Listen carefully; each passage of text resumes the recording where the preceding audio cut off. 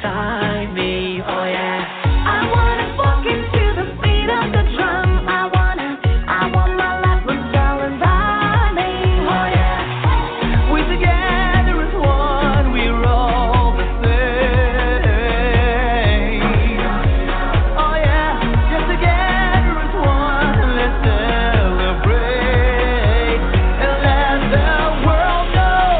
We are Africa. We love Africa. Here we stand, Mama Africa. We love Africa.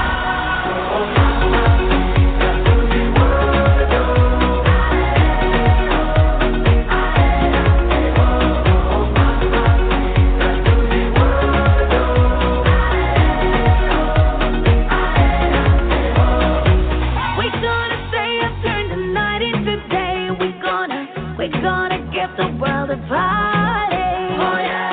No matter where you're from, you're welcome to stay. We got enough for everybody. Oh yeah. We together as one, we're all the same. Oh yeah. Just together as one, let's celebrate and let the world know. We are Africa. We love Africa. Here we stand, Mama Africa.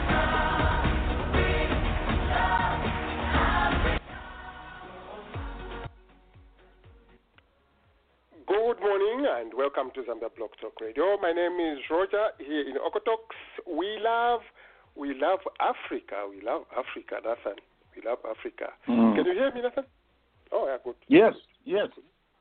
My phone was so crisp, like as in quiet, like there was nothing in it. So maybe I was thinking, yeah, happy 11th anniversary. Where do we go? I don't know. I don't know. But yeah. We But keep also, forging good morning. ahead. Yes, keep forging ahead. Good morning, Makasos. Good morning and happy 11th anniversary. It's good to be here when Blog Talk Radio has turned 11. And congratulations for keeping up the appearances and the good voices and the wisdom and the entertainment. One of the things I was saying to myself, Nathan, today, to what Wakasonso is saying, and it's going to be our headline at today, Dr. Patrick. We're going to run almost a parallel show like we did last week. Today we are talking about the value of trust, and we're putting in an element of time. I thought how Zambia Blog Talk Radio, anyone can call for the past 11 years, Nathan. Anyone can call at this hour and they'll find us on Saturday. Isn't that an achievement?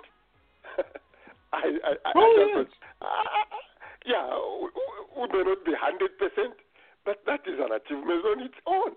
You know, every time you call, we used to do it 7 a.m. my time, 9 before. People have been able to find us for the past 11 years. Kelvin, good morning. Good morning, Roger. Good morning, everybody. It's a beautiful day in Indianapolis. Okay, good to hear. If I was putting my picture all together, beautiful, meaning what? Nice and sunny? Nice and sunny. Nice and sunny. Yes, sir. Okay, that is wonderful. Yeah. So, like we said, Dr. Patrick, your Maikaren is becoming crisp and crisp and crisp every week. It is almost becoming scary now.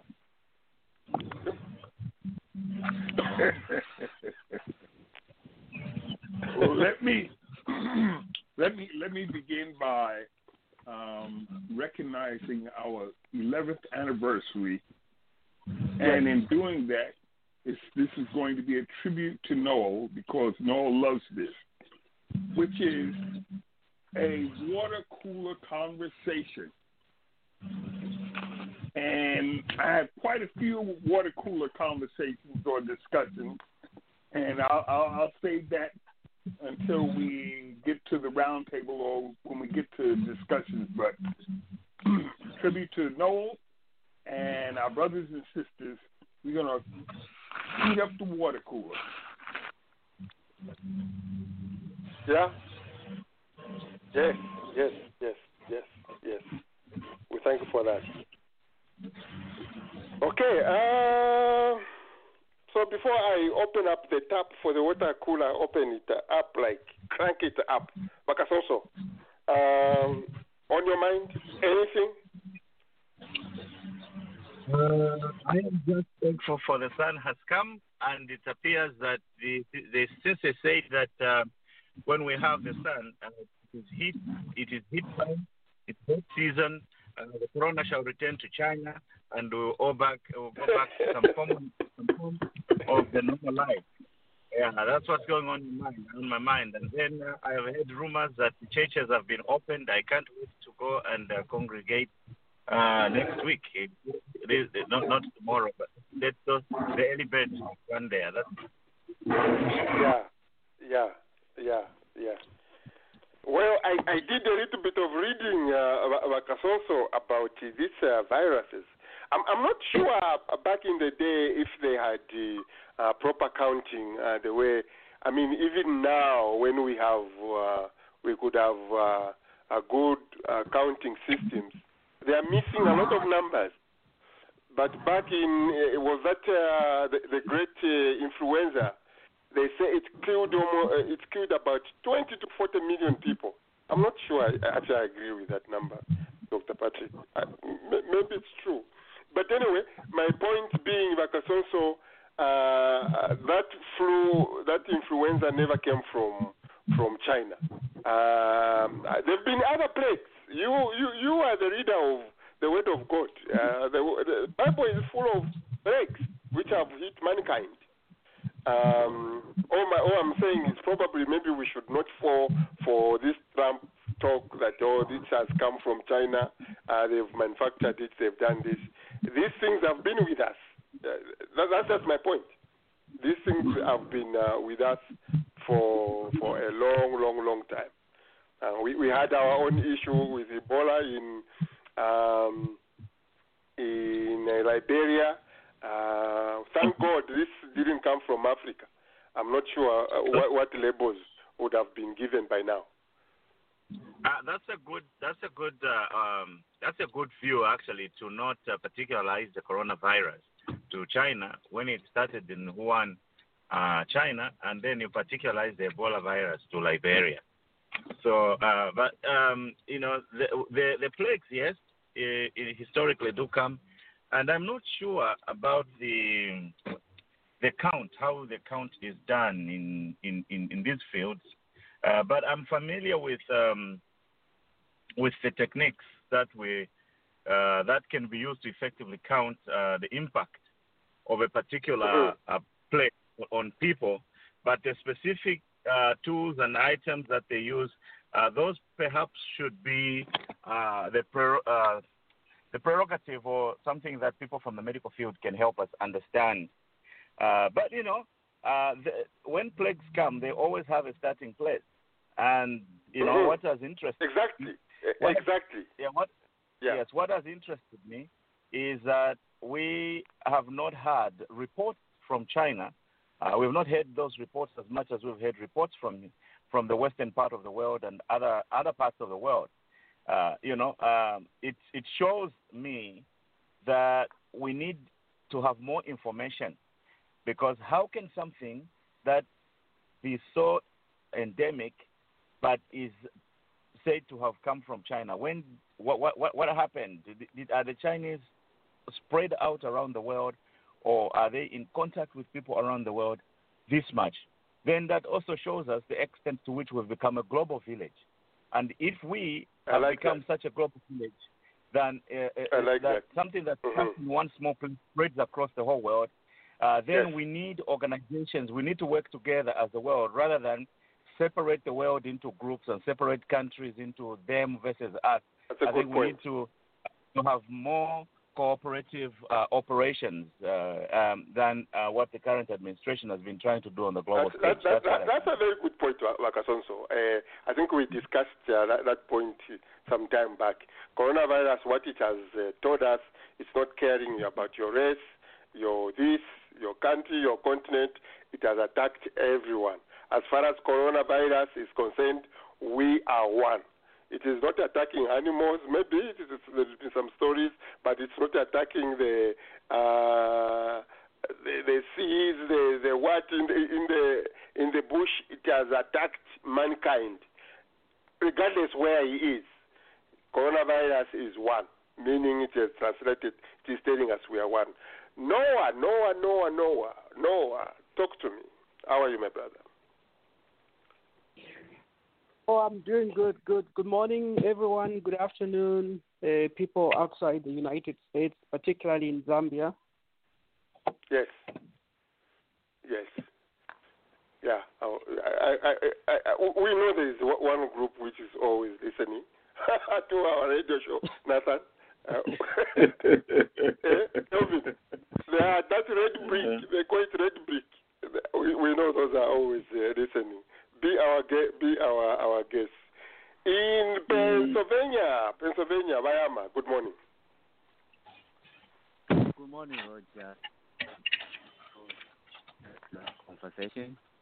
It was very interesting, and diaspora has brought a lot of information, and now we can just sit down and coding things, and then see how.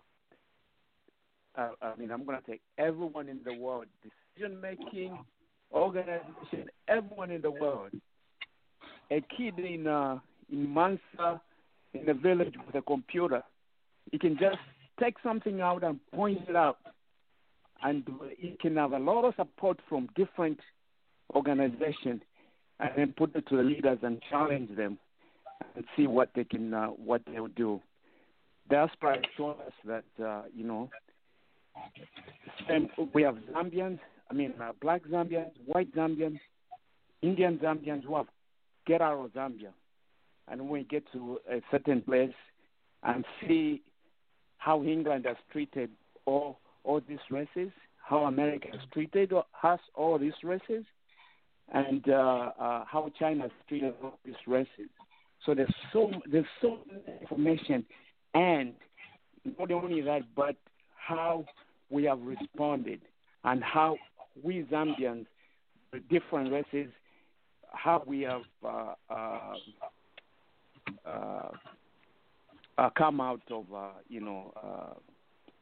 made of ourselves. So it's not going to be. I'm always going to pick on the president, the current president. It's not be President Lungu said this, President Lungu said this, President Lungu said this. Just give a kid information and the university to verify. Now we are going to the world one world rule. If you like it or you don't like it. If we borrow money, it's not going to be that we have to demand. If we borrow money, it's not going to be the government receive all the money. Some of it is going to be ourselves receiving a money on a debit card. It's not going to be the big organization. If we want now, we are receiving money from where? Let me say we borrow money from the IMF. Instead of us, because we know how the things have gone in previously. Instead of, we will say, give the government some money and give us ourselves. The stimulus, the way in the United States, the stimulus, borrowing is almost like a stimulus. You know how it's happening. Now in the United States, there's people who have received from the checks, and there's people who are receiving from the debit card, from the government. And who pays back that loan? Who pays, if they give individuals part of that money? Who pays? Are they the businesses or what happens? That's why I said in how I opened up my statement, all these things the chain block is going to help us how to deal with this problem. You know, can you imagine if it was in Zambia, we can say, similar. You know, the United States, what they did now is they had difficult. Some people didn't receive their checks, and it's going on right now. You know, but and right now, so many organizations that are so mad that the government always bailed out the big companies. They're not bailing us out. Even the truckers that are in Washington, D.C., to demand that now the government, you know, you are telling the brokers and everyone, you're giving them information. Now we want the power ourselves. And I'm just saying this. It's not mighty soon, but people have to be ready. You know, it's coming. So, and for us who have traveled with access to information and to the, you know, I know my brothers are smarter than I am. I wish they had this kind of access to information. But diaspora will show that, you know, how things have changed and how we've been treated as individuals, you know. There's people, if we are home, some of us wouldn't even have a voice. If we were home, some of us will even will not open Zambia Block Talk Radio with the finances, with the finances, you know, even with the political thing, you know, if we are home. But we got out of home, and today we are sitting on Saturday. That this would not have happened if we were in Zambia, you know. Okay. But fair enough. But very interesting. Yes. Very interesting suggestion you bring. This is what I said on Nathan's show. How the Canadian government, rather than giving money. By the way, Nathan, how is my mic coming out? Is it okay? It's good. Yeah, very okay. Good, Chris. What have you done? You haven't told me the secret. Oh no, I've just done. I just put on a filter actually. I've put it to my phone because I was listening to the show last week. I didn't like the way my sound was. Anyway, the government here, Vayama, is promoting members of the diaspora. If there are projects they are doing, they work with them. They give direct money to because they know how these governments are. And we've seen the attitude IMF has towards, especially the Zambian government. There are about 4 countries. They don't want to advance them any money because they have shown capacity of not paying, if there is anything like that in English. Dr. K in Montana, south of where I am. How are you, big brother? Your young man was looking for you. So let me give him an opportunity to say hello to you, Roger, and then you can.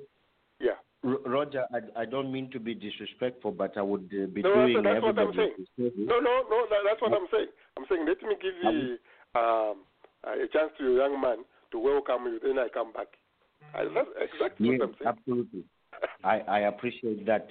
Dr. K, my hero, how are you today, sir? Wishing you a happy and amazing Saturday. Thank you, Kelvin. I really appreciate it.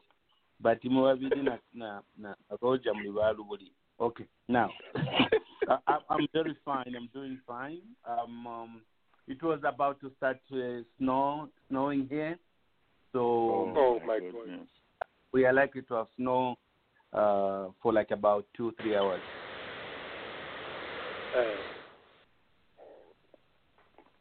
Snow 2 to 3 hours. I don't know. I don't know what's wrong with that picture. Last week we had a very interesting discussion.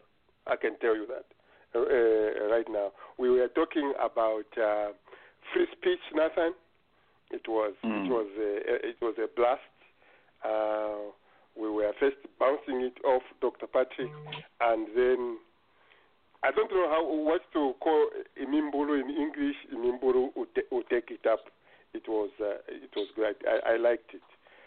Today our main. Oh, Brother Charlie. Before I go further, Brother Charlie, good morning. In Florida. Good morning, Roger. Good morning, everybody. Yeah. No, welcome. Welcome. So for you, before we go on top of the hour, there. we are looking at the value of trust. One of the questions we are asking: how do you even earn and trust? What are the benefits of trust? Then the trust, the values and trust in Zambia, and these questions. The question of trust is really coming up when you see on Facebook, Nathan, people complaining how the world over is not embracing the African remedy for COVID-19. It's like the world doesn't trust our medicine, and we are all over the place. We are mad. Why? So we are going to do some examination. And one of the small elements I've taken, Kelvin, is that of time. We in Africa, we in Zambia, we even have something we call, what do we call it? Zambian Time. So I wish, what is his name? My friend Musawa could call in for that discussion. Before we do that, there's a lot of stories. Dr. Patrick, just to recap from last week, you remember we talked about free speech. Well, the opposition leader HH was on radio in his soccer. He was attacked by members of the ruling party, and we would like to be reporting some of these things. Like we said, they could be picked up by the special agency in Lusaka, and we hope the world over can listen, can know what is happening in our country. The man was on the phone just talking to a radio station. The radio station was attacked. The people were injured, actually assaulted. The sad part is people cannot even run to the police.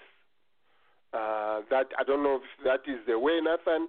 The PF have become how powerful they have become, but that is the sad part.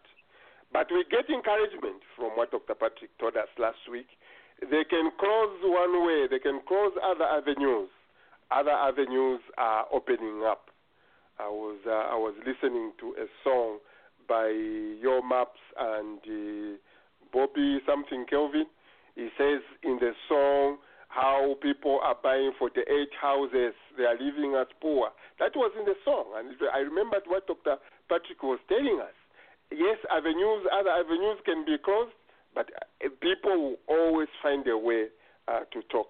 So that is update, Dr. Patrick, from what is happening in Zambia as far as free speech and the free media is concerned. We are happy that a lot of radios are still giving platform to the opposition leader to say what he has to say. Sad as it is. Any comment on that, Lakalonde or Calvin or anybody? Any comment on the attack at the soccer radio? Roger. Yes. I think last week when we were talking about free speech, this is something I alluded to. You know, we're in a competitive democracy, and every political player must be given a platform to speak to the people. No one political party in Zambia owns all the citizens of Zambia. You see, citizens have the choice to belong to a political party, and they have every right to be addressed by that political party's leadership. If we have to develop, if we have to grow as a people, if we really believe in democracy, we have to respect the right to free speech. We have to respect the right to free movement, the right to free assembly, right? Blocking HH is very, very unfortunate, and it has to change, right? We have to hear divergent views from these politicians in order to give us an opportunity to make a choice as to who we think will represent our aspirations. You see, it's saddening that this keeps happening. And this was a virtual meeting with the opposition political party leader, right? I don't understand how that could irk any right-thinking person. You see, it's sad. On the one hand, we want to develop our country, but we can't develop our country with only 10 mines. We have to develop our country with 17 million minds. You see, being in leadership doesn't mean that we're giving you the power to obstruct any opponent. No, that's not what we're saying. We're saying compete on the basis of policy, compete on the basis of, aspirations, right? And those policy pronouncements from the party in power, from the opposition, those are the things that enable us to decide who it is that we think has the right message for us. But if you keep blocking opposition, political party leaders, that's just shameful, very, very shameful. And quite frankly, it's embarrassing to belong to or to support a party that does not want to practice the basic tenets of democracy. It's just embarrassing. I'm not happy. Thanks. Okay. Well put. We have our ministers. They'll come and they'll give blah blah blah words, empty words, and the following week the same stuff continues. Okay, Roger, I think this is a good time to inject my water cooler. I think someone wanted to say something before I do it. Yeah, just really quickly. For me, this is down to what I always say. We figure out getting some laws and figuring out how to enforce them, because every opposition political party has complained about the same thing. So for me, even when HH comes into office, he's more likely to do the same thing, because that's what has happened with every subsequent government. The opposition has always been complaining of being not being given the freedom to assemble, freedom to communicate with the citizenry. So and the method we've been trying, all we do is protest. We've got to find out better ways of making sure this thing stops once and for all. And then another culture that's crept into the Zambian politics, this business of calling your cadres commanders, and stuff like that, that is leaning towards violence. And we are standing by like nothing is happening. The fruit of it is going to be terrible violence. You can't have people calling themselves commandos wearing army fatigue as they go around campaigning. And it's happening on both sides. So something really has to change. And when we attack these things, we must remove the party tag and just say as Zambians, be upset as Zambians, and not be like we're attacking PF. Otherwise, we won't they have no reason to change. But it's as Zambians, as a country, we can't accept this.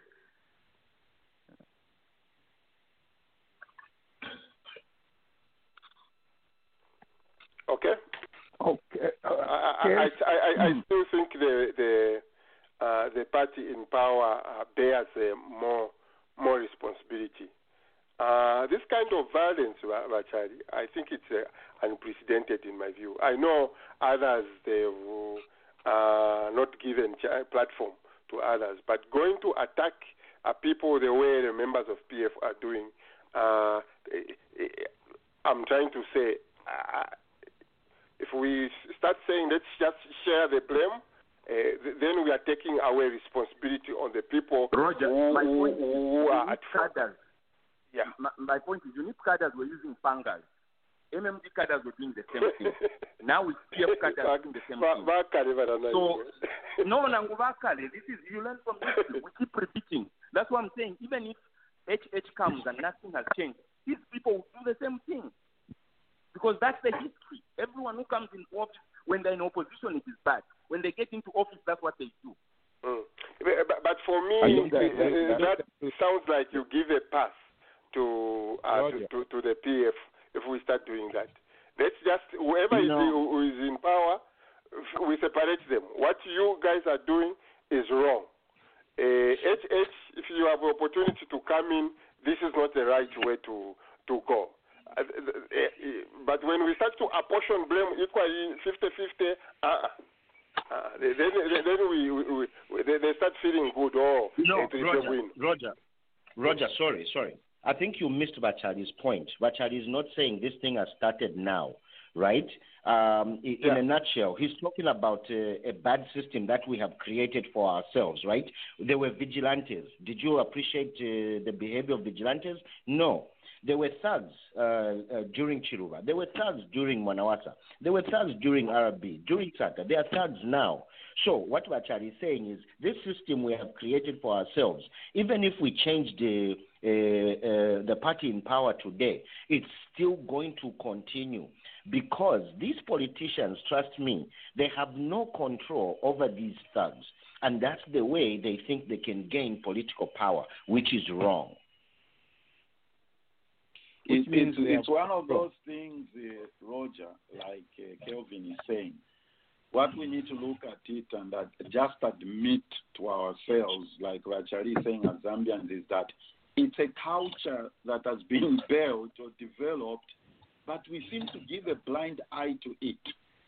Right. For me, you see, what it's going to take is we know the Zambian presidency, the authority and power that lies within it.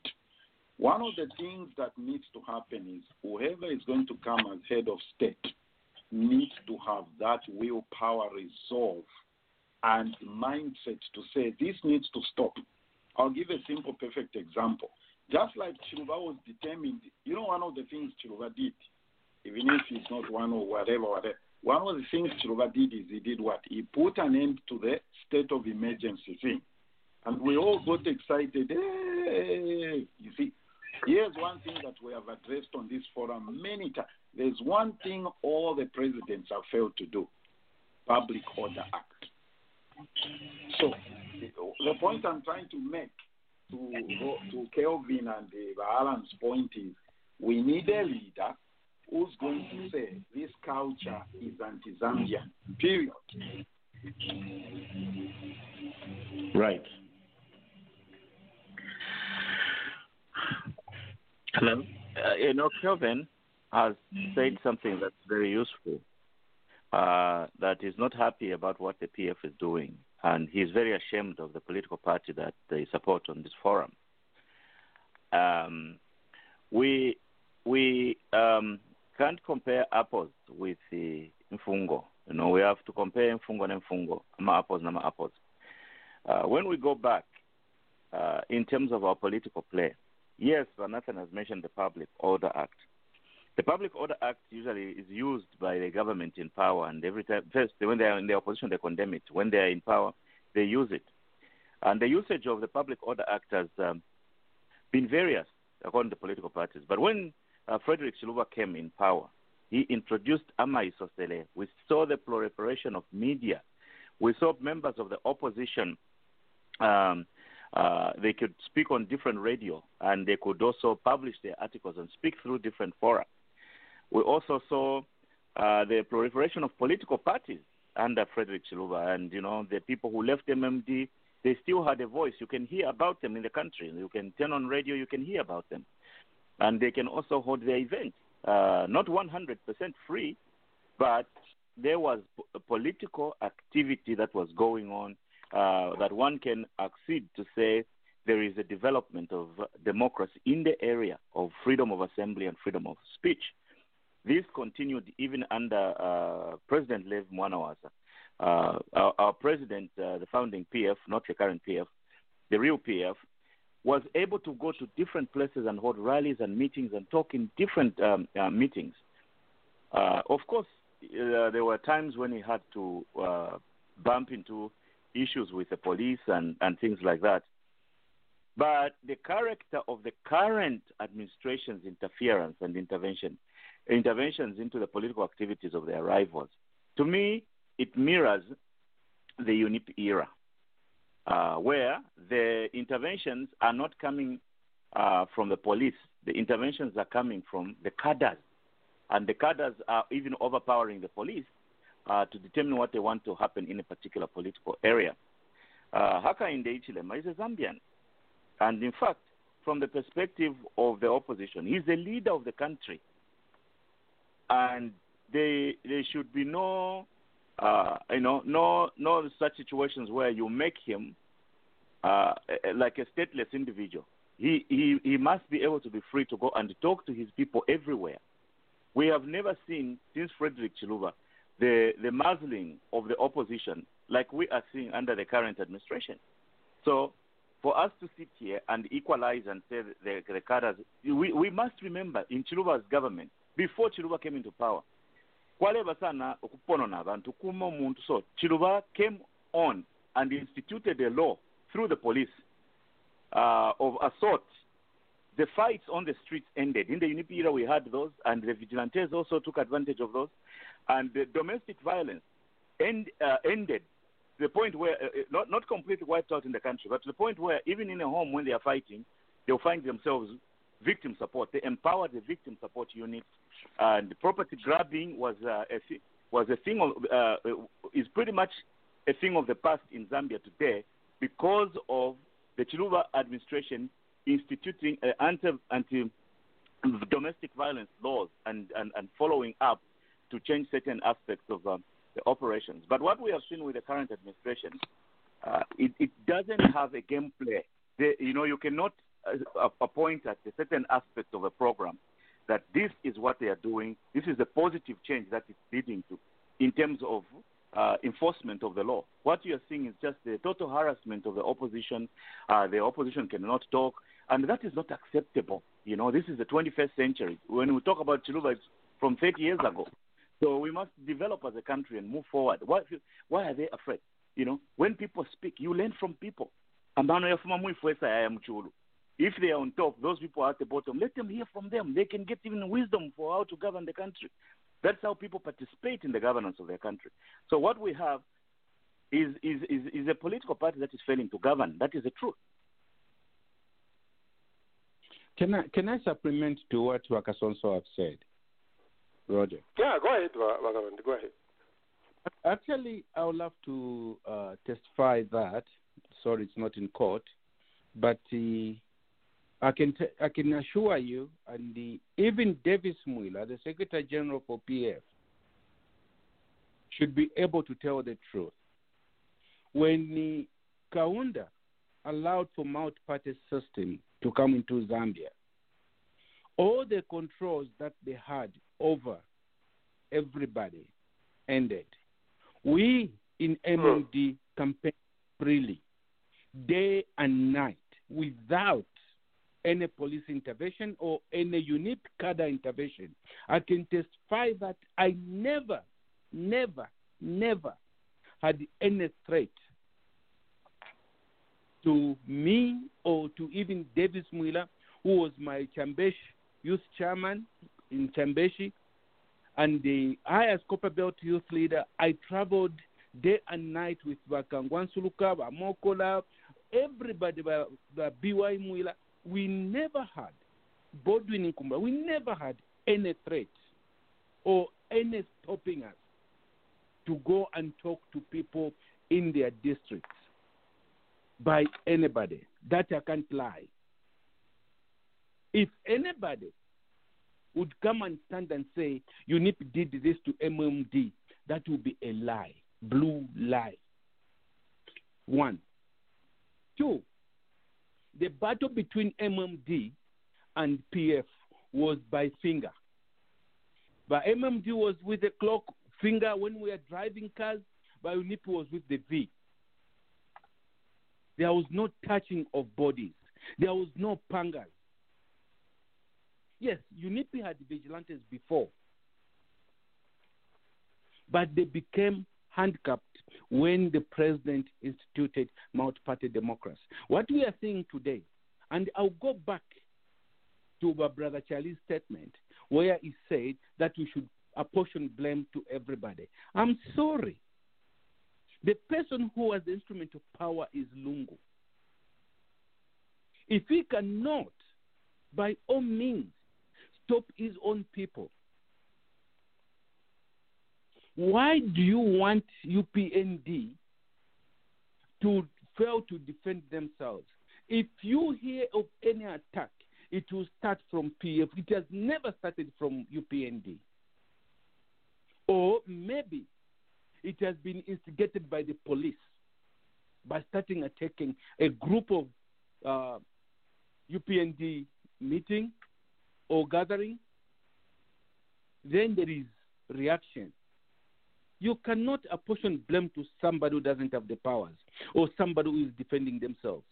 There is a word called provocation, and provocation in any court of law, you are justified to defend yourself. So this is what is going on in Zambia. We know that PF has a problem with the direction of where to take the nation. So the best thing to do is to curtail every other Zambian not to talk or not to gather or not even to campaign. But how do you recognize multi-party system in a country or democracy when you tell others not even to go and campaign? I was very embarrassed to hear that HH cannot go to Lopra province, as large as it is, because Lungu is in Lopra province. They live in Lusaka, both of them. How come one doesn't leave when somebody moves to Lusaka? Guys, we cannot be apportioning blame on something that we know one person is doing wrong. And this idea of saying, that is absolute nonsense. Roger, let me come in there. You don't know me. No, let me finish. Okay. You don't know me and you don't know my plan. You cannot say that because you failed to give your wife a pregnancy, that means the next man cannot give a pregnancy. Come on, guys. Okay. It's not that everybody's thinking like Lungu. If one person fails, the other person might do better. That is how politics are, and that is how life is. Thank you. Okay. Very quickly, defend your. We have attacked your position. Roger, yes, I have a point. I would like us to kind of keep it objective and not borderline personalized. Because the bottom line is, for me, what I'm saying is that the history is very clear. When Kaunda started that independence, there was a time when he was very good. Then things went bad. When MMD started, Kaunda, it's not that throughout the Kaunda presidency, there was no vigilante, there was no people, citizens being ill-treated. It developed. Kaunda did not willingly sit those vigilantes down. It was not his brainchild to stop Zambians from being abused. He was forced into a corner. So he did that. When Chiluba started, the first few years or so, it was the best thing ever since sliced bread. Things progressively got bad. There's a pattern. What I'm talking about is a pattern. That's why I'm not saying Lungu. I'm not excluding. When you say progressively became bad, what do you mean? What do you mean? In FPJ, they did not wake up the one President Chiluba went into government. The following day, his cadres were using pangas. You see what I mean? Even I don't remember I don't know. The MMD using I was in Lusaka. I know when I know when Chiluba was campaigning. I know when there was the third party, for instance, he wanted third term campaigning. If you went to Kulima Tower, those boys were carrying pangas and everything. I was there. We had an office right there at Kulima Tower. So I'm not just talking from, I haven't lived here that long. I was right there in Lusaka when FCJ was trying to get into third term. And all these. Okay, now, I think the bottom line, let's just, the bottom line is the person with power right now is Lungu. There is just no way we will be on radio and say both of them, like Makalonde has said, the UPND are just in the position of defense. They are not just going to lay down. Some of us who support them are even telling them, don't lie down like women. You fight back. Yeah. Roger, here's what I'm saying. English may not be my first language. So,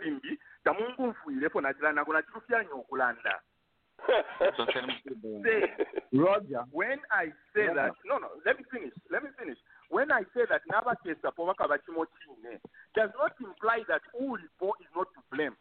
I'm not saying or if you're saying no case does not mean that today he is doing that. There is a pattern. the power becomes free.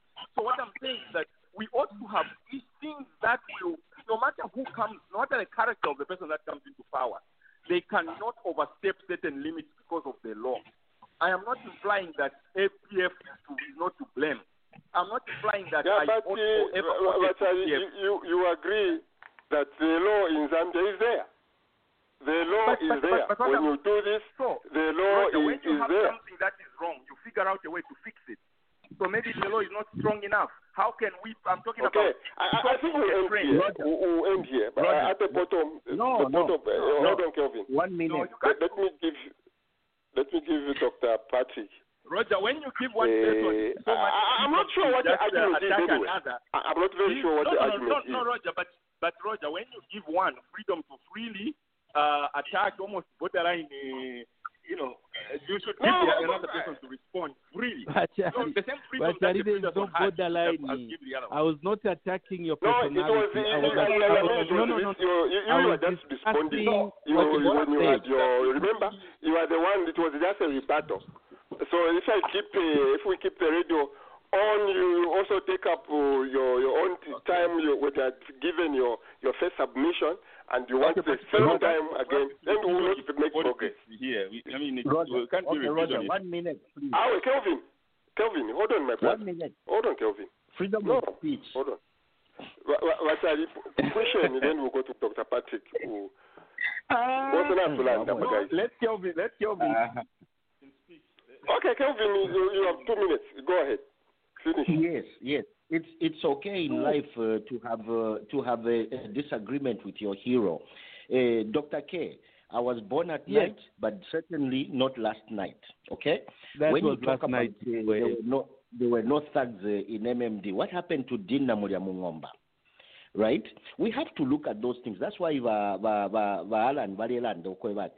these things have been evolving. Yes, they're a sad situation. Now, when it comes to apportioning blame to one political party, I think that's where we're all missing the point, right? Who remembers the Mapatiza formula? What was it about? Who remembers the PF being stopped from campaigning in the southern province? You see? So the evolution has been such that these political parties now feel they have strongholds where the other political party cannot go in to campaign. They raise hell for those people.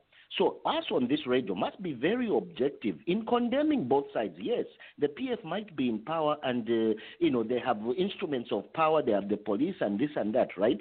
Yes, they carry a bigger responsibility. But that doesn't excuse any other political party from instituting similar thuggery behavior. You know what I'm saying? In Southern Province is a no-go area for any other political party. What do you have to say about that?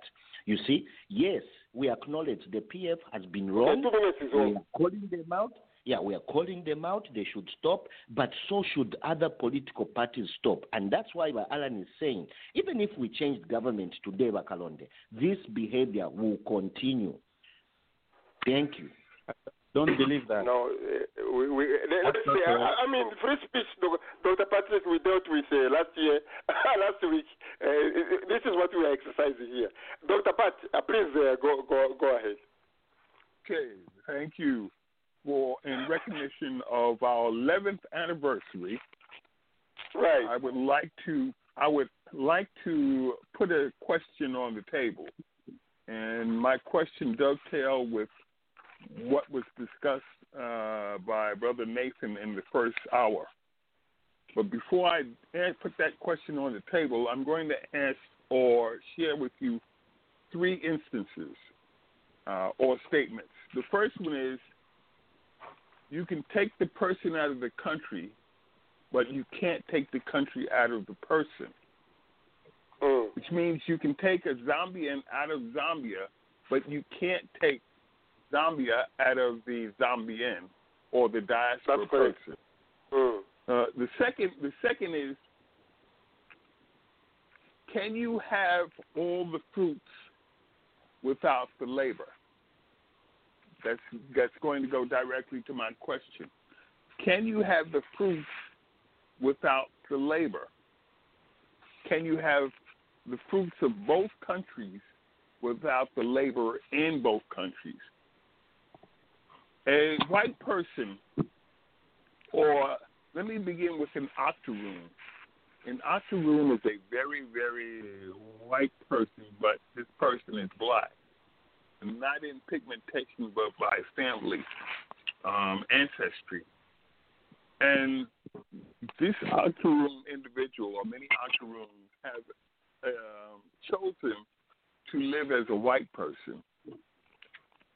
But when affirmative action came about, and equal opportunities resulted from affirmative action, many of the octoroons suddenly discovered that they have African ancestry and therefore used it to take advantage of it. So that leads us to this question. Why do we want dual citizenship? Disregarding or not regarding or accepting or recognizing that the first thing we will say is for pride. But ask yourself, why do we want dual citizenship, and why should a country recognize dual citizenship? Is it one, which is you can take the person out of the country? Is it two, where we're talking about wanting the fruits of the United States or Canada and the fruits of Zambia without doing the work in the country? Or three, if you're going to claim yourself as being an American and then you realize that now Zambia is coming to the forefront, you want to be a Zambian, what is the question? What is the answer? Why is dual citizenship important to you? That's the water cooler question. Citizens of the world, 1 minute each. Who wants to have a go? Why is dual citizenship important to you? Citizens of the world, what do you got to say? Let me throw in a thought on Dr. Patrick's submission regarding dual citizenship. If you ask it as a general question, why is dual citizenship important? You have to look at the regime of that dual citizenship. And then you have to look at the laws governing with this and what you take and what you receive if you put yourself in that situation. I had a few years ago, I reviewed the dual citizenship that exists between different countries and different things that you can do as an individual based on dual citizenship. And I also reviewed the dual citizenship that Zambia is giving members of the diaspora. Maybe a person in Switzerland, a Zambian in Switzerland, would find that dual citizenship more valuable to them, or a person, a Zambian living in Thailand. But if you are a Zambian living in the United States, I would ask you cautiously to proceed with that dual citizenship, because the dual citizenship that Zambia offers currently doesn't offer enough to give you sufficient benefits of being, for example, an American citizen at the same time as a Zambian citizen, vis-a-vis your Social Security. If you're a dual citizenship and you go owed, your Social Security benefit in the United States will be at half because you are a citizen of two countries. And there are other little complications in terms of other little things and things that you can do. So if you, for example, you have been a professor like Dr. Kalonde and you work here for 20 years, apart from your pension, you are eligible on Social Security to be receiving Social Security benefits. If you have dual citizenship, those Social Security benefits, if you stay in the United States, will only be at half. If you go out to live in Zambia, you might even lose those Social Security benefits. So I don't think that the dual citizenship that was given to the Zambians was done with proper expert consultation on the benefits, particularly with the citizens who are living in in G7 countries and all those kind of things to compare what they are giving and what they are taking. For example, if you're a dual citizen here with Zambia, there are certain things in Zambia that you don't have access to. You are almost like a second-class citizen. And you can't talk on certain matters, you can't be appointed to certain jobs, and all those kind of things. So the dual citizenship for an American with Zambia is very problematic the older you grow. But if you are young right now, I carry 2 passports. It's entertaining, they're useful. That's just my 1 cent. Okay.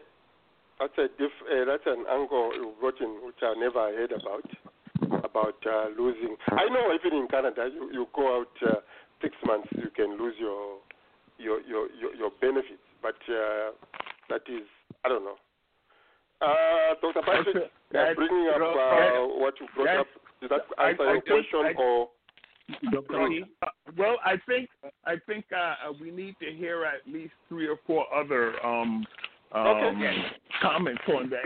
And the first comment is outstanding in the sense that something was shared to us that we hadn't thought about, whether or not dual citizenship is worth losing half of your Social Security. Dr. P, one of the benefits of dual nationality is voting rights. I can vote in the U.S., I can vote in Zambia. So my voice is heard in both countries, which to me is awesome. Additionally, I can work in the U.S., I can work in Zambia without having to obtain special work permits. If I'm a dual citizen, I can go to school in the U.S. as well as in Zambia without applying for, special student visas. The other one is land ownership. I can own land in the U.S. as well as in Zambia. I can own properties here. I can own properties in Zambia. You see? So to me, those are some of the benefits of dual citizenship. I mean, it's not Doesn't that contravene what our first caller stated? That's far from being a second-class citizen. What you just said, you're an equal citizen, but it contravenes on what our prior callers shared with us. Dr. Patrick. Yes, Roger. yes, sir. Yeah, I think there is a misrepresentation of some information in terms of ownership of land in Zambia or in the U.S. You don't need to be a citizen to own land in Zambia. You don't need to be a citizen to own land in America. It's the pocketbook that speaks louder. So anybody can own property in America. They can own property in Zambia. And we've seen that everywhere. And yes, there is that benefit of voting in Zambia and voting in the U.S., but unfortunately, I've never seen any vote being sent to me here in America from Zambia, not even a single day. So I don't know that I have to pay. No, let me finish, please.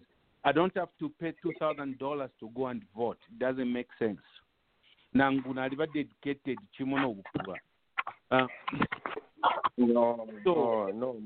My hero. They are mailing ballots. They are mailing ballots if you live in Zambia. There are no mailing ballots if you live in America from Zambia. That is basically true. So the benefit is more one-sided. The benefit is more one-sided. Can you repeat what your question was again? Those logistics are being put in place. When was dual citizenship enacted? Yeah, being put in place. No. It doesn't mean that there were no Zambians who were citizens here in America. You see? That you don't need to be dual citizen for you to receive your ballot. I'm supposed to receive my ballot from Zambia even before dual citizenship because I'm still a Zambian. You didn't need to wait for it. No, that is not an excuse. That's a good point. Because a lot of us are permanent residents here. Yeah. Are permanent residents, meaning we are still citizens of Zambia. As our government ever said, let's mail this, no. Yeah. But Roger, Roger, I think one thing that we miss is when laws are formulated, they are progressive. That's why you get one bite. Now, how do we make it effective? So our next fight, that's why it should not end as just the fact that we have been granted dual citizenship. Let me say this, now Roger. we can begin to say this benefits. For instance, we can begin to fight for men. That's a step forward. You know, so I think we've got to accept that it's going to be progressive. We may not write a perfect law from day one. Even America, it's taken them a long time to get to where they are. You know. Let me finish one thing, Roger. Let me throw in another complication.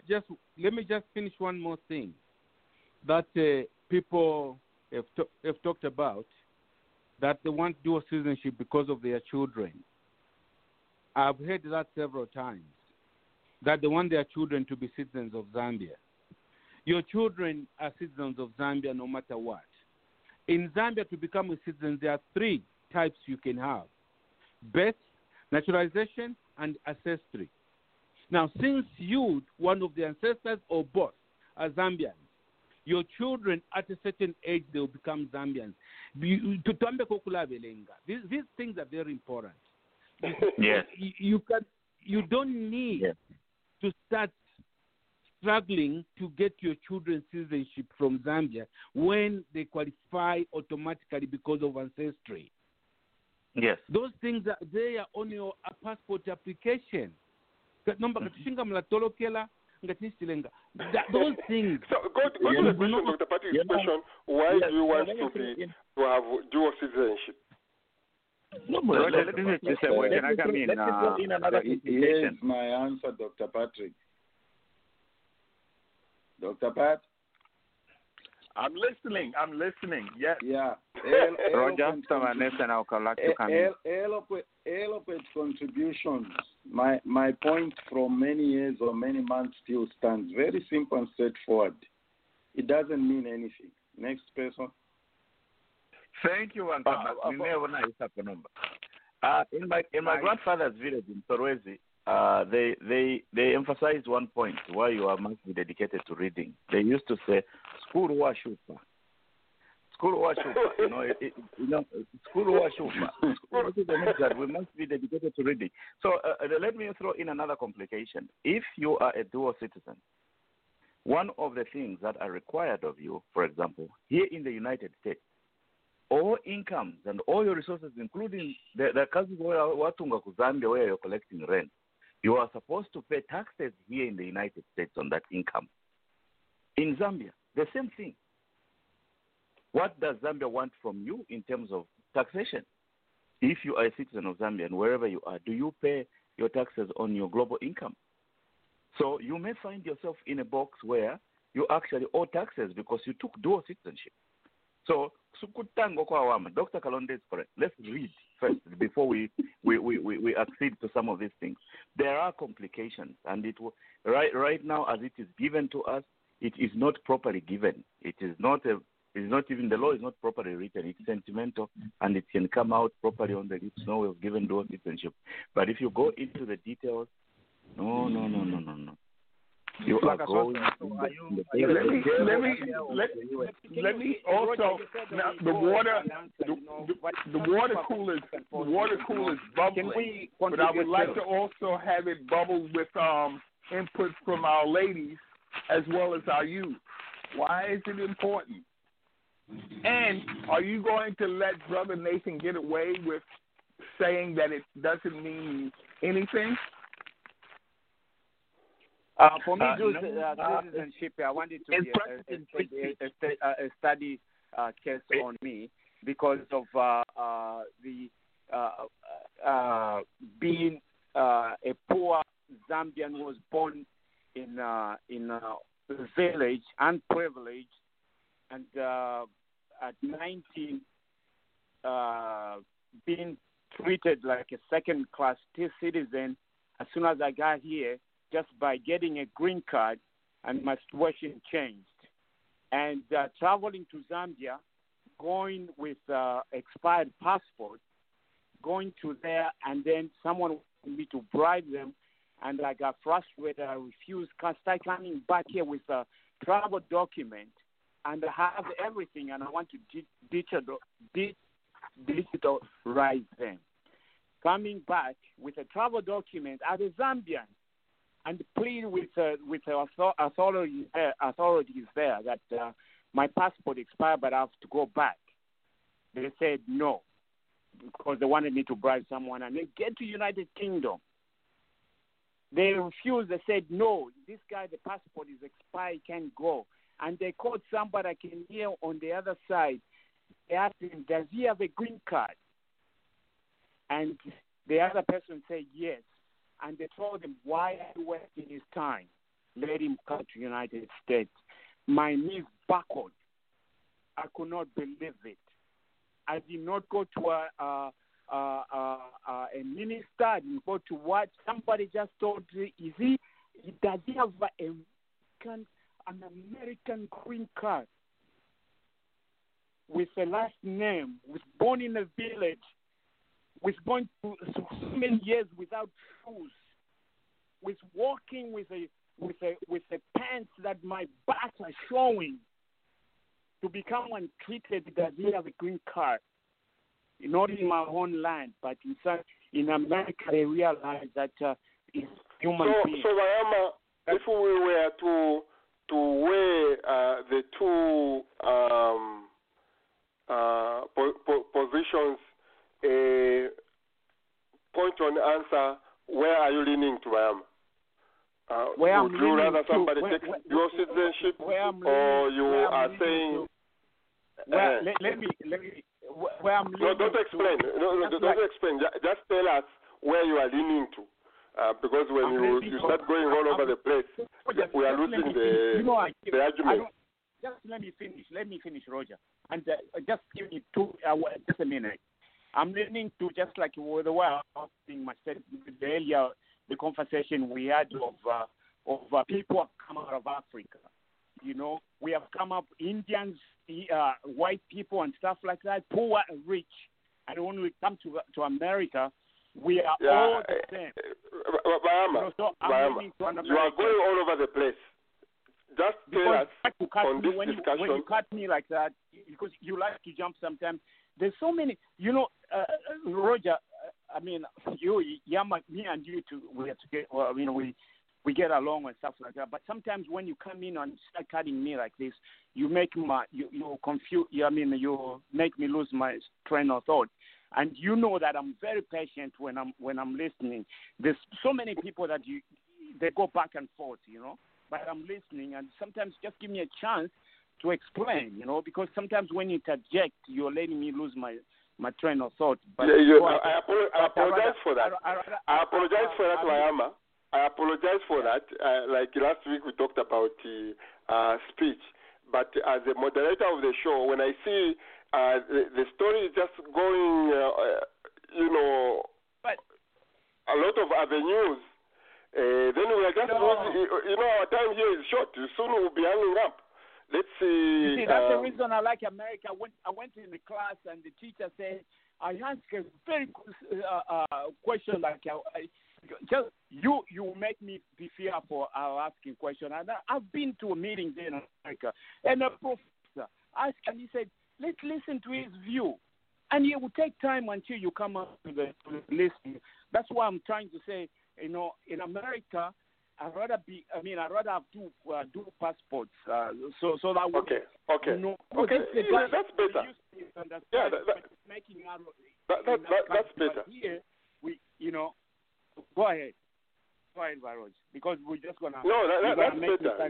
You put it straight, because we were losing your thought as you were going all over there. Take time. That's why we love America, because America gives you time. I'm going to be holding a Sunday show, Wayama. A Sunday show, you and me. And I'll be giving you almost a full hour where you just have to say because you like explaining things very well in stories. And that is wonderful. But for this setup where you have to share with everyone, sometimes it has its own limitations. No problem, right. So let's make arrangements. You and I start a show on Sundays where, especially Yama, you remember last week, I wanted even to post it on Facebook, Kwakazembe. they appoint abana bamwana kashi the women because they are sure who they are giving this chief. I like that one. You really have to tell me, but we don't have time now. Dr. Pat, you may have to conclude on this one.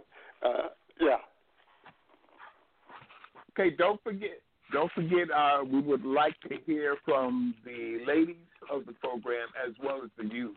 If not today, possibly next weekend.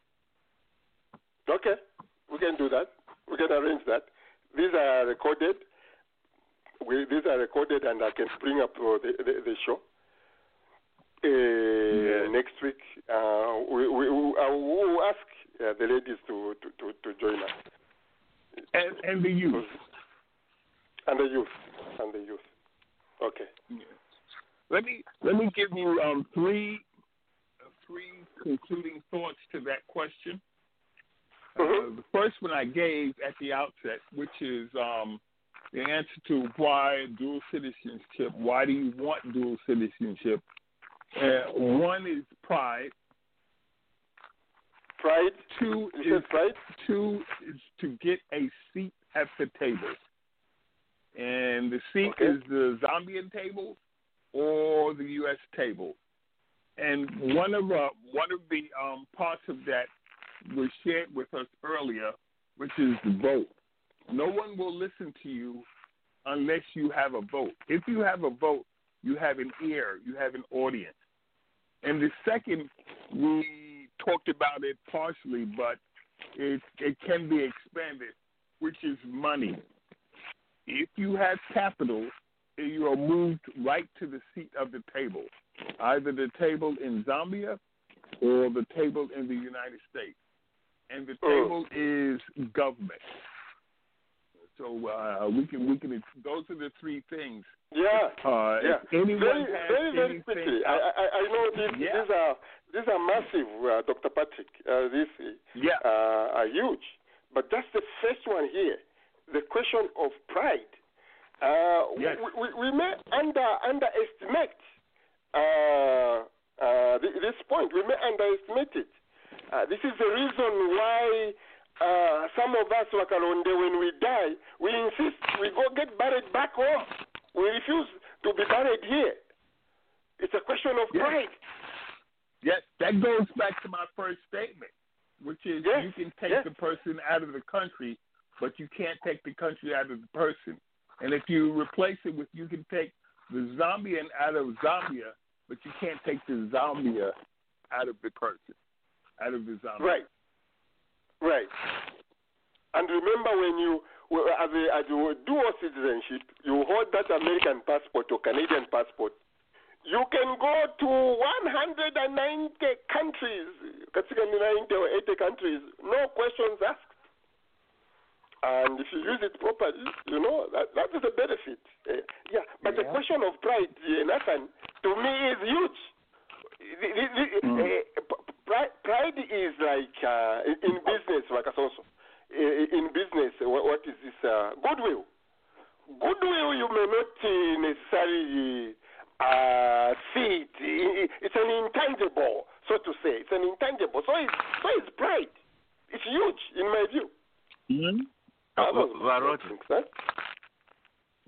We move on, Misho. We move on. Let's move. We have a problem in Mwenelunga. So our government has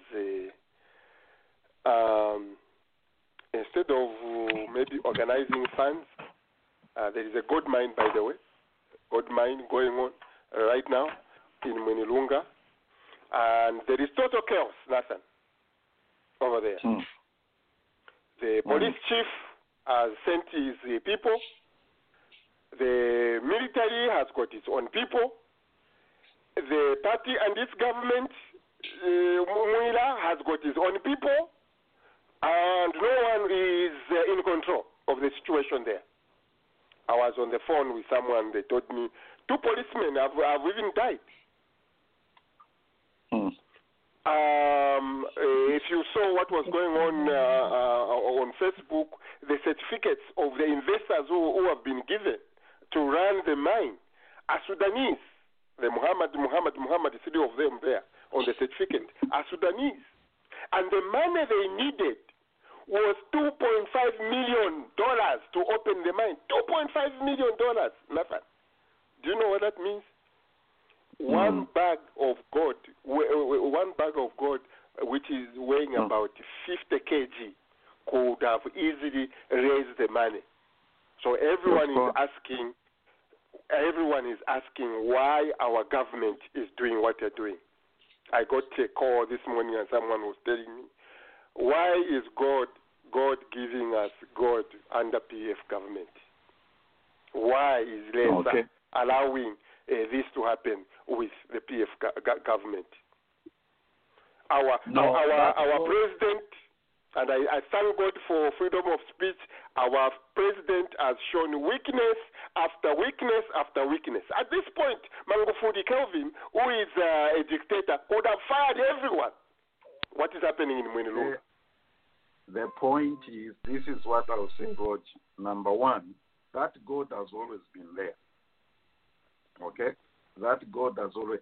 The other question I always ask myself is, why did it take us so long to develop the mines in Solwezi and all that? Why did it happen when it has happened? The question I ask myself is, do you remember what Daniel Mwamba said on the show when he was going to open that road traffic trust in Zambia? They asked him and say, where are you from? Okay? Then you heard, I responded and said, tell them I'm Mwamba. Why are you asking me where I'm from? So why didn't the government, I'm not going to say PF, I'll use the phrase government. Why didn't the government reach out to the Zambian diaspora and say, we have a gold mine in Mwinilunga and we need people? Why didn't the government call Kelvin Chishimba in Indianapolis and say, we have a gold mine, we need to do? Why didn't the government call so in Washington, D.C. and ask, why didn't the government call Chisewe in Pennsylvania and say we have a gold mine? You know, Nathan, that is even a long story. Calling Kelvin here is probably expensive. 2.5 million could have easily been raised with their own resources, with the gold they've just mined there. In Zambia, they didn't even need to call anyone. They could have done it there. Yeah, no. But because of the criminality of our government, yes, PF government. No, Roger. We are where we are. Are you getting my reasoning when I mentioned Kelvin, Bakasonso, and the Yes. How did they get in touch with those guys in Sudan? They could have even gotten in touch with Kelvin. How did those Sudanese even come into the picture? Good point. And that is why so many question marks the Zambian people are asking. That is where the question marks are asking. Our government, whether it comes from Mukula, President Lungu has had a problem. Now it is gold mining in Mwinilunga. It is when you hear stories which are there, I sent you audio, it is, you would think the country is being run by the mafia. You know, one of the stories is the gold was confiscated. The police confiscated the gold from the mine, took it to the police, and the gold was stolen from the police station. Which country does that? Like we watch in the movies where drugs go missing at the police station, right? Okay. You see, the point I'm trying to make here is that, I know we are laughing, but the point I'm trying to make here, Roger, is that the government, through one of its agencies, I'm just trying to think objectively, through one of its agencies, ZDA, Zambia Development Agency, Dr. Patrick, they could have said, ZDA, we are giving you an assignment, mobilize those guys living outside of Zambia to put $2 million together so that they run this mine and mine this gold so that the resources remain within Zambian hands. There goes the dual citizenship benefit and thing. Exactly. That's the way the question is remain into a Zambian hand. Exactly. That's the point. But we are still taking away this mineral to the foreigners. Yeah. Let me finish. While we are complaining about Kalumbira or these copper mines, they are taking this, they are taking that. We are doing the same with God. Okay. Yeah. Who else wants to say something here before I bring in another hot one here? I don't know if we are going to touch our main discussion. The next one. You couldn't have found $2 million, Kelvin. I have it actually right now. You see, Roger, nobody wants to. Let me finish my point, my line of thought. What I'm trying to say is we listen to each other talk here. I'm very convinced with Kelvin's connection, Dr. Kalonde's connection, and we have one of the greatest assets in a personality that the world cries for here, Dr. Patrick. You think we couldn't have found $2 million and buy that mine and start mining? We could have found it. We could have done it. We could have found it, Kelvin. Come on. $2 million. But Nathan, you know the reason why our politicians keep doing this thing to us? Because these things die a natural death. There's no consequences for anybody. There are no consequences. That's why they keep doing this. You have to go. The next is going to be something else. It's not the last one. That's what frustrates me.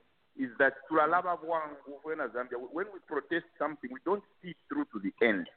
Somehow, somewhere, we've got to figure out a way of bypassing the government and bringing the government to their knees. Just like we did Kaunda, forced him into accepting multi-party politics. Unless somebody pays for the action, they'll keep doing it. It's okay, no problem, they'll even make you a sacrificial get. Okay, get us on Taiwe, but you won't even do jail time. You keep the money. Even someone who buried millions of dollars in the ground is a minister today. If people start going to jail, they will start changing some of the behaviors. I mean, it's not the only solution, but it's a huge part of it. People, there has to be consequences for your actions. So be on the lookout for that very disturbing story in my view, Nathan. You make a very good point of looking for investors here in diaspora, investors within Zambia. But my bigger worry is the confusion which is there. There is no leadership. This is the way you can even lose a country. We talk about Congo today as a very confused nation. Every corner has its own leader. Somalia is the same. It's leaderless.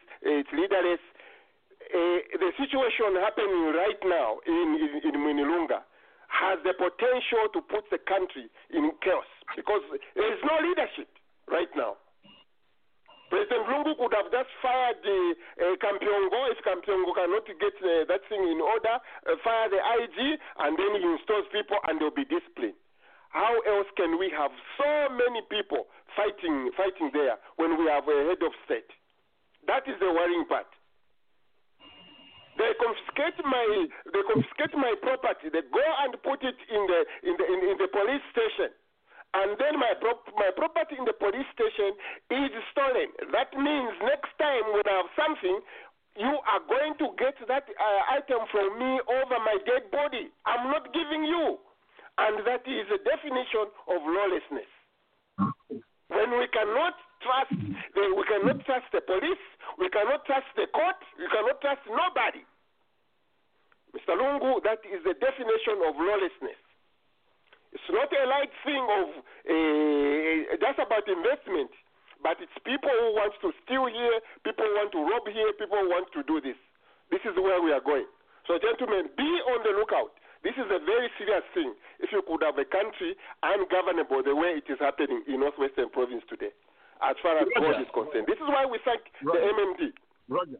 I thank the MMD when copper was found in Kalumbira. Today we have a town there. We have a functioning mine. If it was this government, I don't know.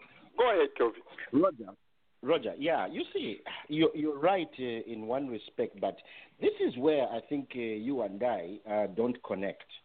You always blame one person. That country is not about one person, okay? You will find that it's probably the ministers that are doing this. It's probably the technocrats that are doing this. It's probably the police that are doing these things, right? This is why I say the lack of a proper system in Zambia means that we will always blame the head of state. I think to me, to an extent, it's not fair. You see, we all are responsible, right? If gold is discovered in Mwinilunga, if we have a proper system, there will be proper accountability. Everybody will know what is happening. This is, these are the decisions we're making, and this and that. If gold is stolen at a police station, you are blaming the head of state. No, guys. This should be collective responsibility. And when I say collective, I mean you, me, every Zambian, including Dr. Kalonde. You see that? So let's not just go about blaming one individual. Do you know what that means? It means that every day we wake up, we always look up to this one individual. No, that should not be life. You see, it's Kelvin, like... do you live in America? Hold on. Kelvin, are you calling us from America? Or you are in Quito somewhere? Hold on real quick. It's like in a home, right? A male parent is working, providing food, right? And then he loses his job. All of a sudden, you start struggling in the house. You are a 21-year-old, right? All you are doing is sleeping in the bed waiting for this man who has lost his job to provide food. When you can't get up and use your initiative to go and find food to help this man run the house, you see that? No, Roger. Yes, I've said this on this show before, and just earlier today I said yes. The responsibility is up to those in leadership, but it should not just end there. We have a responsibility as well as citizens. If we love our country, we have a responsibility as citizens to make sure that things are running the way they should run. We talked about free speech. This should constitute part of free speech, right? The reason why America is great is the patriotism that people have. You see, if we can be patriotic, regardless of the silliness of the leadership, if we can be patriotic... Kelvin, hold on. Like I got what you say. We are students of politics.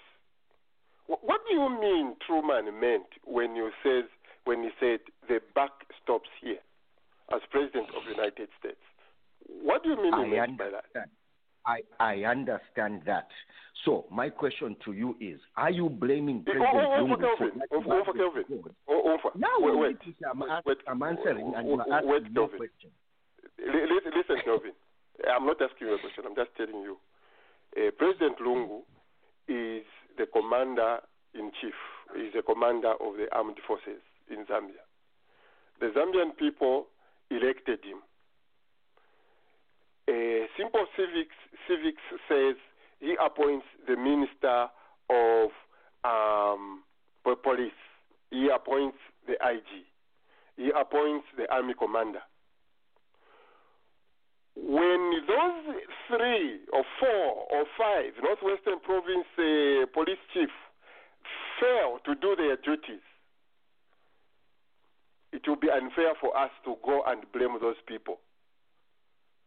When the authority are the Zambian people, we don't elect 4 leaders at one time.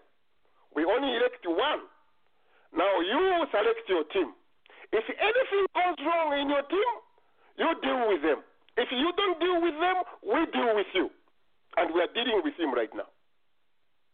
We are not going to apportion blame. IG. No. This is a mistake you keep making. No. You are the one that is making. I don't think you're understanding what I'm saying. Yes. We elected President Lungu to be the custodian of national resources. Yes. The man cannot do everything by himself. He is surrounded by advisors. He's surrounded by the intelligence. He's surrounded by, other people. Even you and me surround him. What he can't see, he can't act, right? Now, Unless you're telling me you're privy to the conversations he has with the IG, with the Minister of Home Affairs, with the Minister of Mines, are you telling me that he doesn't chide them? All you want to see is a person being fired. There's what's called corrective action, Roger. It's not just about being fired. You know why? Because every little incident that a minister does, they'll be fired, replaced, fired, replaced, fired, replaced. Things don't operate like that. You see, the responsibility must be for each one of us. We are on radio every Saturday. I don't even know what that means, to tell you the truth of it. The responsibility is with each one of us. I don't even know what that means. Okay. Oh, okay. Clearly, yes. I think clearly we can see. Clearly we can see that. Whoever wants to show it. I don't know what that means. It's me here. Could you please speak in English on the radio? I apologize. If you want to discuss Bemba, you can give me a call. But if it comes out during the speech, then Dr. Patrick can help you interpret. There is a Bemba from North Carolina. So anyway, Kelvin, it's clearly good to see Kelvin's heart. You know, Kelvin doesn't like to see punches and bullets thrown at the incompetence of the president, even when it is his responsibility.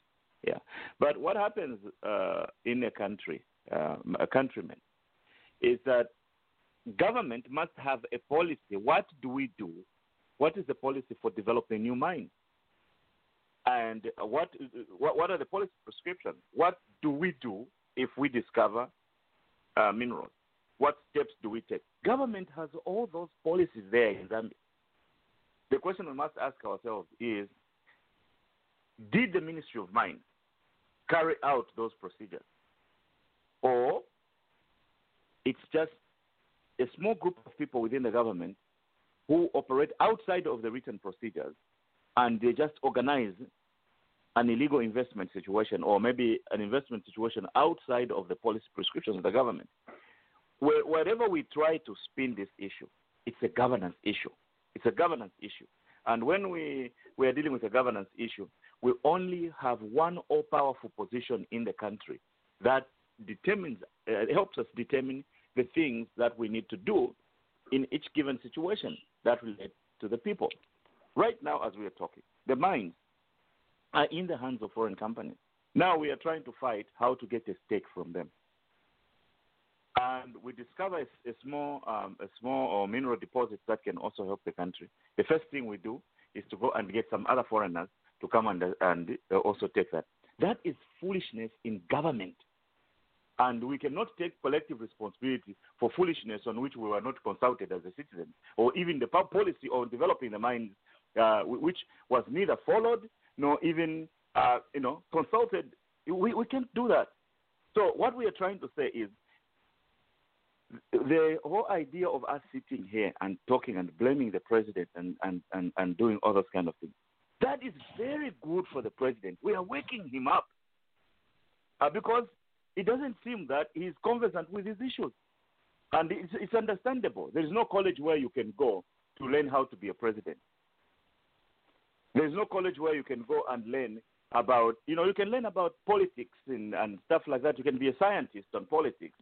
But how to appropriately govern the country, it is an issue of wisdom. And what we are saying on this show is that there is no wisdom in externalizing the investment in the gold mine in Mwinulong. There's no wisdom there. And see, if there is no wisdom, our responsibility then is to continue putting the pressure on them to do the right thing for the people of Zambia. And I'm sure the contracts are raw. Remove those foreigners. That's what we're saying here. Remove those foreigners from Mwinulong and let the Zambian people be able to operate that and follow the policies from the Ministry of Mines on how to develop new mines and the practices of government. In this particular case, we always talk about, the system is this, the system is this. But leadership, people don't follow the system. People follow people. And unfortunately for us at this particular point, the person we have to follow is Mr. Lungu. And if the governance is mediocre, oh my God, before the truth drops from our mouths, we are old enough not to talk, we will talk, and we need to be heard.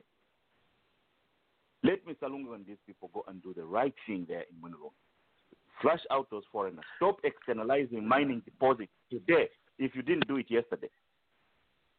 Yeah. Roger, I think my 2 cents here on this matter is this. You know, different people will have different ways in which they reason or think to govern.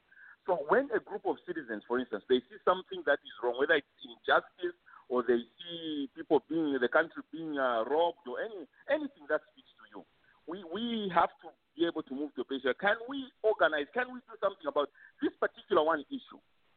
So maybe that's why you have protests and pressure groups who grow in and say, no, this cannot be. We are going to protest, we are going to campaign and do these things. So the Zambian citizen, that's where, fault and responsibility are two different things. It may be PF's fault, but it is our responsibility as Zambians to bring correction. So as a responsibility, it may have to cost us to dig into our own pockets and begin to find some people on the ground and say, you guys go and parade there, go and do this. Let's correct signatures, do whatever has to be done. Bring it to attention of the IMF, World Bank, whoever needs to be talked to, the noise that needs to be made. Protest at the Somali embassy. Some kind of action that is going to bring our government to its knees, or so that out of shame they do the right thing. Because I keep saying, because we forget quickly as Zambians, we're going to move on from this topic, and another one will come up. So, I'm not saying necessarily Zama Block Talk Radio, but just Zambians generally, we have to come up with ways of protesting and forcing governments to back or back down on some of the decisions that they make. And talking like this is part of it. I agree, 100%. Talking like this is and unfortunately, to Kelvin's not so much point, one person we have employed who has almighty power in our country is Edgar Chagwalungu. At this point, if we had Chiruba, we could have blamed him and thrown him away. If we had Manawasa, the same. At this point, why Dr. Kalonde's cousin Davis Mwira's people, what are they doing there? To Wakasonso's point, if we had a policy for the mines, what are the PF cadres doing there at the? Who is the head of the PF cadres at Monirunga Bakalot?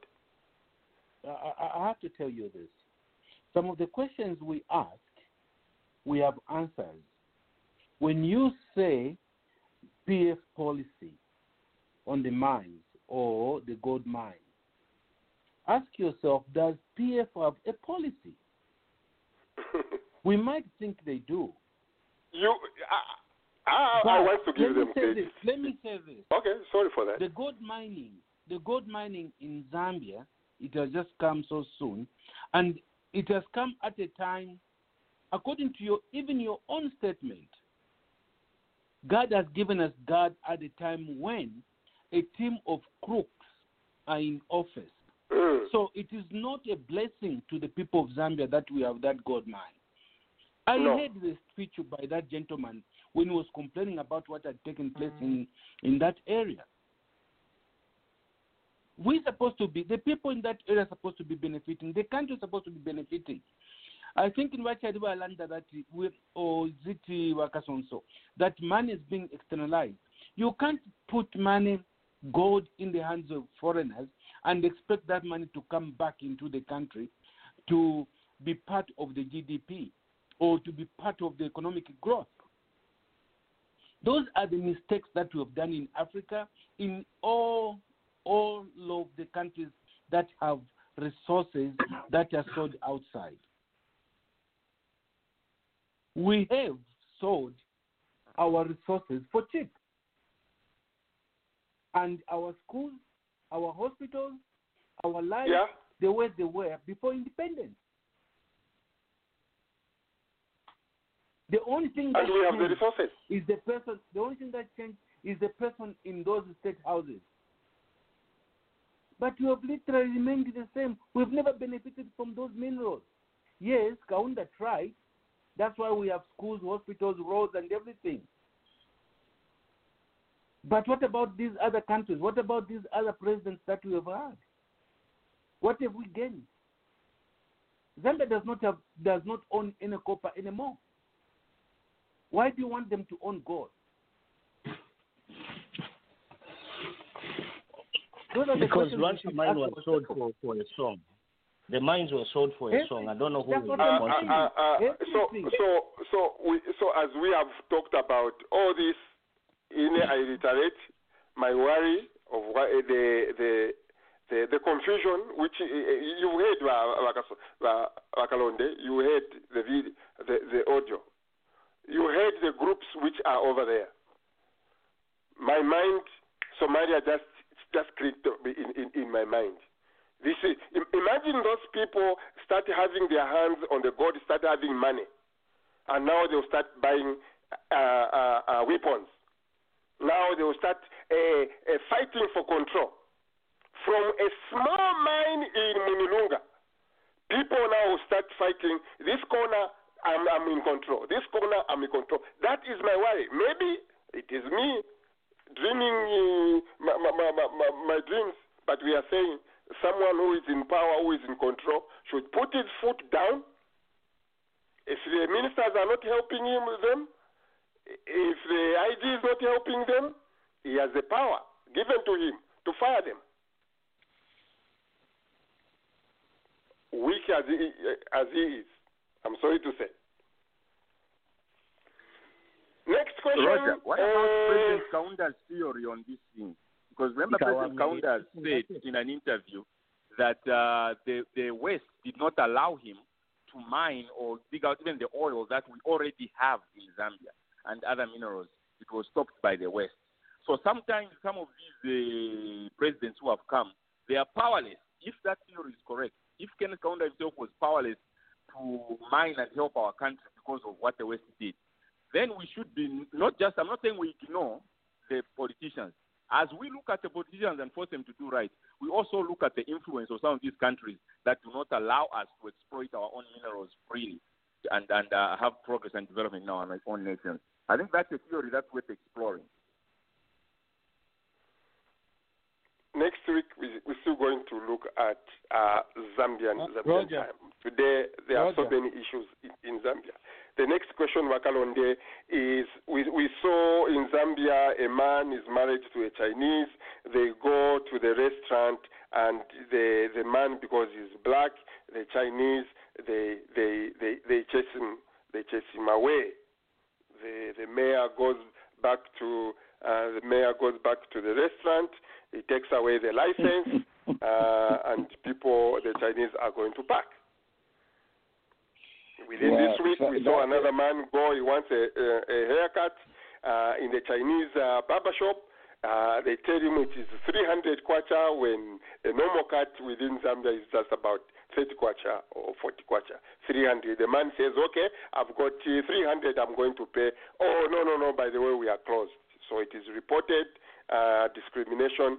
The mayor again comes to closes that. Roger, all those things are not happening by accident. All those things are happening because we don't have a government. When those people are coming in, they are coming in any way they want. You cannot, the laws in America or in Canada, Roger. Start your business. Vachari does this. Vachari cannot even discriminate against his own child. He will be arrested in his own business. You see? And he would lose his business to his own child. Every dollar will go to that person. These are things that we, as a government, I'm sorry to come back to one thing. This one thing that we have failed to do is that we have put unknowledgeable people in those offices. I remember Kelvin talking about technocrats. Yes, we have technocrats, but you cannot have a technocrat as a junior person to somebody who's like Bowman Rusambo. You go and advise him if you have a technocrat. There is a gap of understanding. So those policies I mentioned that we don't have, when the cabinet sits, how many people even understand what it means by the word policy? Those are the things that we should look at as a government. What are we doing as a people? We have let our country down. Yes, we are here enjoying life and doing everything. We can try to say anything that we want to say. But the work is supposed to be done that side. That's where the work is. Dr. K, I'm glad you've said we have let down, and that's exactly what I was saying when I called for collective responsibility. Michael Sata said, the worst cowards in Zambia are the educated, right? If we see that Bowman Lusambo is not intellectual enough to be in government, right? Why can't you, Dr. Kalonde, Dr. Kasonso, myself, Roger, Vanessa, anybody on the show, why can't we stand up and say, you know what, I'm patriotic enough. I know I can do this because I have this knowledge. I have, such good policies to contribute to the well-being of my country. I'm going to stand for political office. Why? Why are we just armchair critics? You see that? Because this is going to go on and on and on and on. Why? Because the reservoir of leaders that these guys have to choose from is inept, right? Is inept. And they'll keep picking these same people. So why can't we, those that are enlightened, those that are exposed, those that are knowledgeable, those that are educated, we run radio. Don't forget that. We run radio. No, actually, Dr. K was speaking and there was peace. When I speak, you interject. Kelvin, Don't take it personal. No, listen. Why can't we challenge ourselves, guys? You people do tell like taking things personal. We'll keep going on, and they won't change a thing about the fortunes of our country. Please, let's get up. Let's do it. I challenge you. Very, very quickly. Thank you for that, Kelvin. Very, very quickly. Noah. Are you there, Noah? First, let me get your attention. Hello, Noah. If you're on mute, we can't hear you. While we're waiting for Noah, I have. Well, Dr. Pat, and then I'll ask you a question. Before a Chinaman comes into Zambia, because we are seeing this, we saw it in Kenya, we saw it in Uganda, the Chinese discriminating against the locals they have found. Before they enter a country, Dr. Patrick, what should be happening? Because I think I would love to have maybe some solutions on the table, which should be considered by those who are listening to us. I would look at it and answer that question differently. In that, in order for a Chinese person or an Arab person or a Lebanese person to make a profit in Zambia, they need customers. So if a Chinese person discriminates against a Zambian person or discriminates against anyone, you don't need a mayor to go and take away their license. What you need is 4 pickets in front of the store indicating what they did and in their business that way. You don't patronize them. You stop going there. And you'll see that their practices will cease immediately. Just don't I like that. I like that. But to my question, Dr. Pat, I was thinking we don't need to have the mayor spend his or her valuable resources to come to a store. We just need to, as one of the brothers mentioned earlier, we need to organize. And the best way to organize is to make up signs and picket, protest. Yes. Do not shop here because this person did this, that person did that.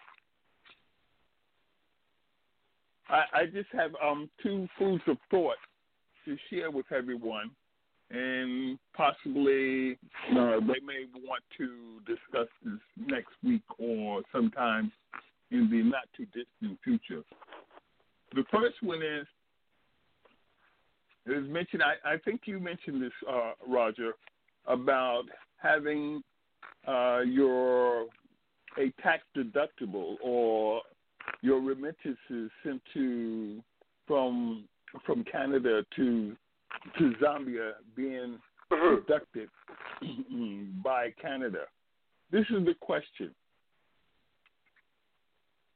If you begin to having your taxes deductible by sending money to Zambia, the question is how much money is going to be deducted, and in that way, will Canada capitalize on these resources? They know how much is being sent. What type of programs can they use to capitalize Canada's coffers? So we need to question as to whether or not it's going to be beneficial to have your taxes deducted, or should there be another vehicle by Zambians to calculate their remittances. We know that remittances going to Zambia is a great deal, a lot of money. So we just need to look at that more carefully. Now, with respect to the coronavirus, the statement is it's coming out of China. Every major city in the United States has a Chinatown, the largest being in Los Angeles and New York.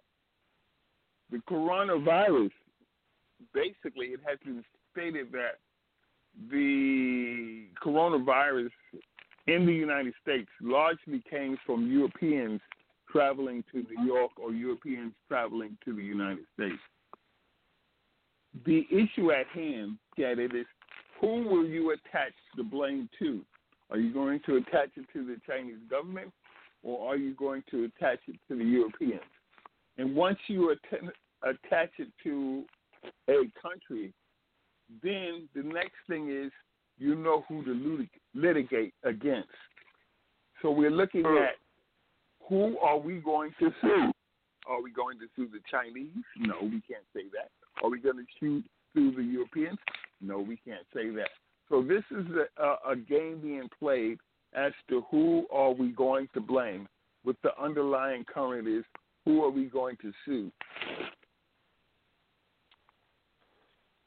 Okay, those are noted. Those are noted. I want us to conclude still on this the foreigner.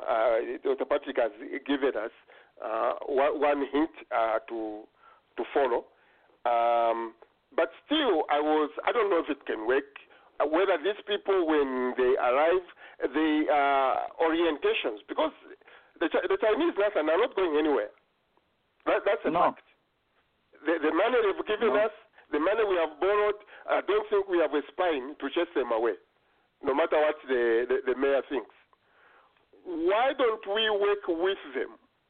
I know I was, Macaron, if you remember, you were sitting me down when I caught them. These are brutal people. They are brutal in the way they treat even each other. Sometimes the Chinese can be very. So I don't know, Brother Chadi. We develop a orientation class.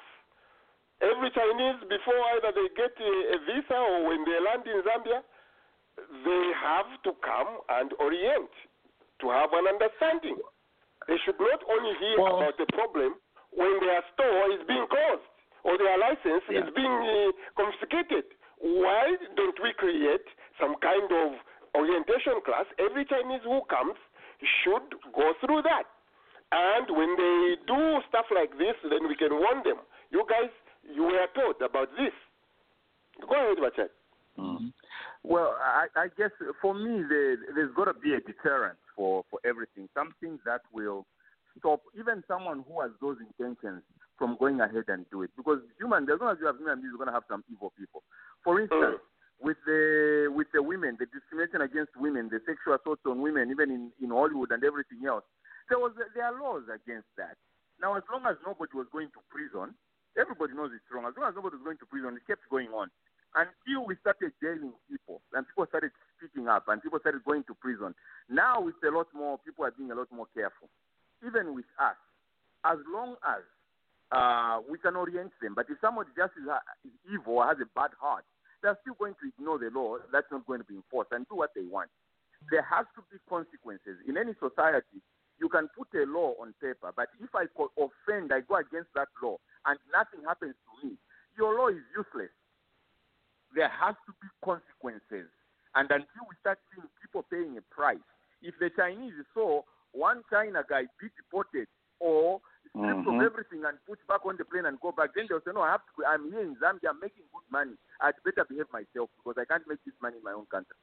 But as long as we just smile, and the reason why the mayor has to go there, these other junior officers in the council, Dr. Patrick, they understand what laws are being broken.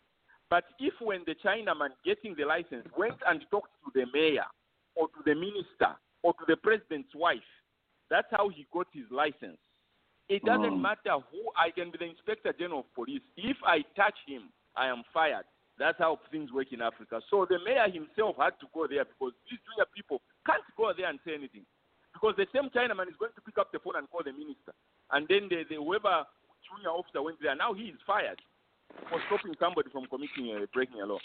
So there's got to be ways that we work around this. For me, the problem in Zambia is like a huge elephant. How do you eat an elephant? One bite at a time. Let's look at progressive things that are going to keep biting, taking chunks, taking power and rights back to the people in small bites, because no one is going to give up the whole cake. But in small bites, in 10, 15 years, 20 years from today, it will be a different picture. There are two statements that I just can't deal with. One statement is that's the way things are done in Africa, and then the second one is that's good enough for government work. Those are two statements that I despise, because one, what's done in Africa, what's done in Africa is also done in the United States. The same mode, but with a different name. And with government work, there is some outstanding government work and government employees. So it's not an average hoity-toity type of approach. So those two statements, I can't take, or I don't abide by.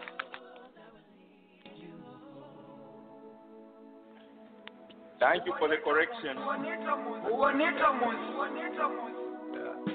So, Roger, no matter where you go, because we know what we are up against. Remember the road that will lead you home.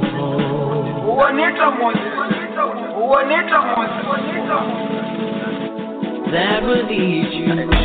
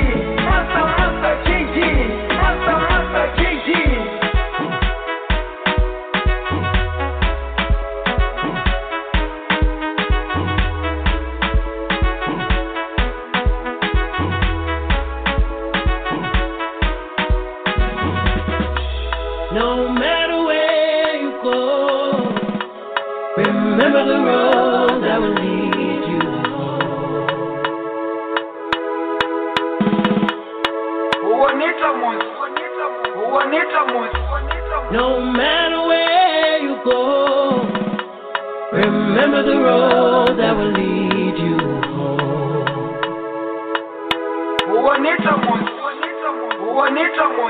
That will lead you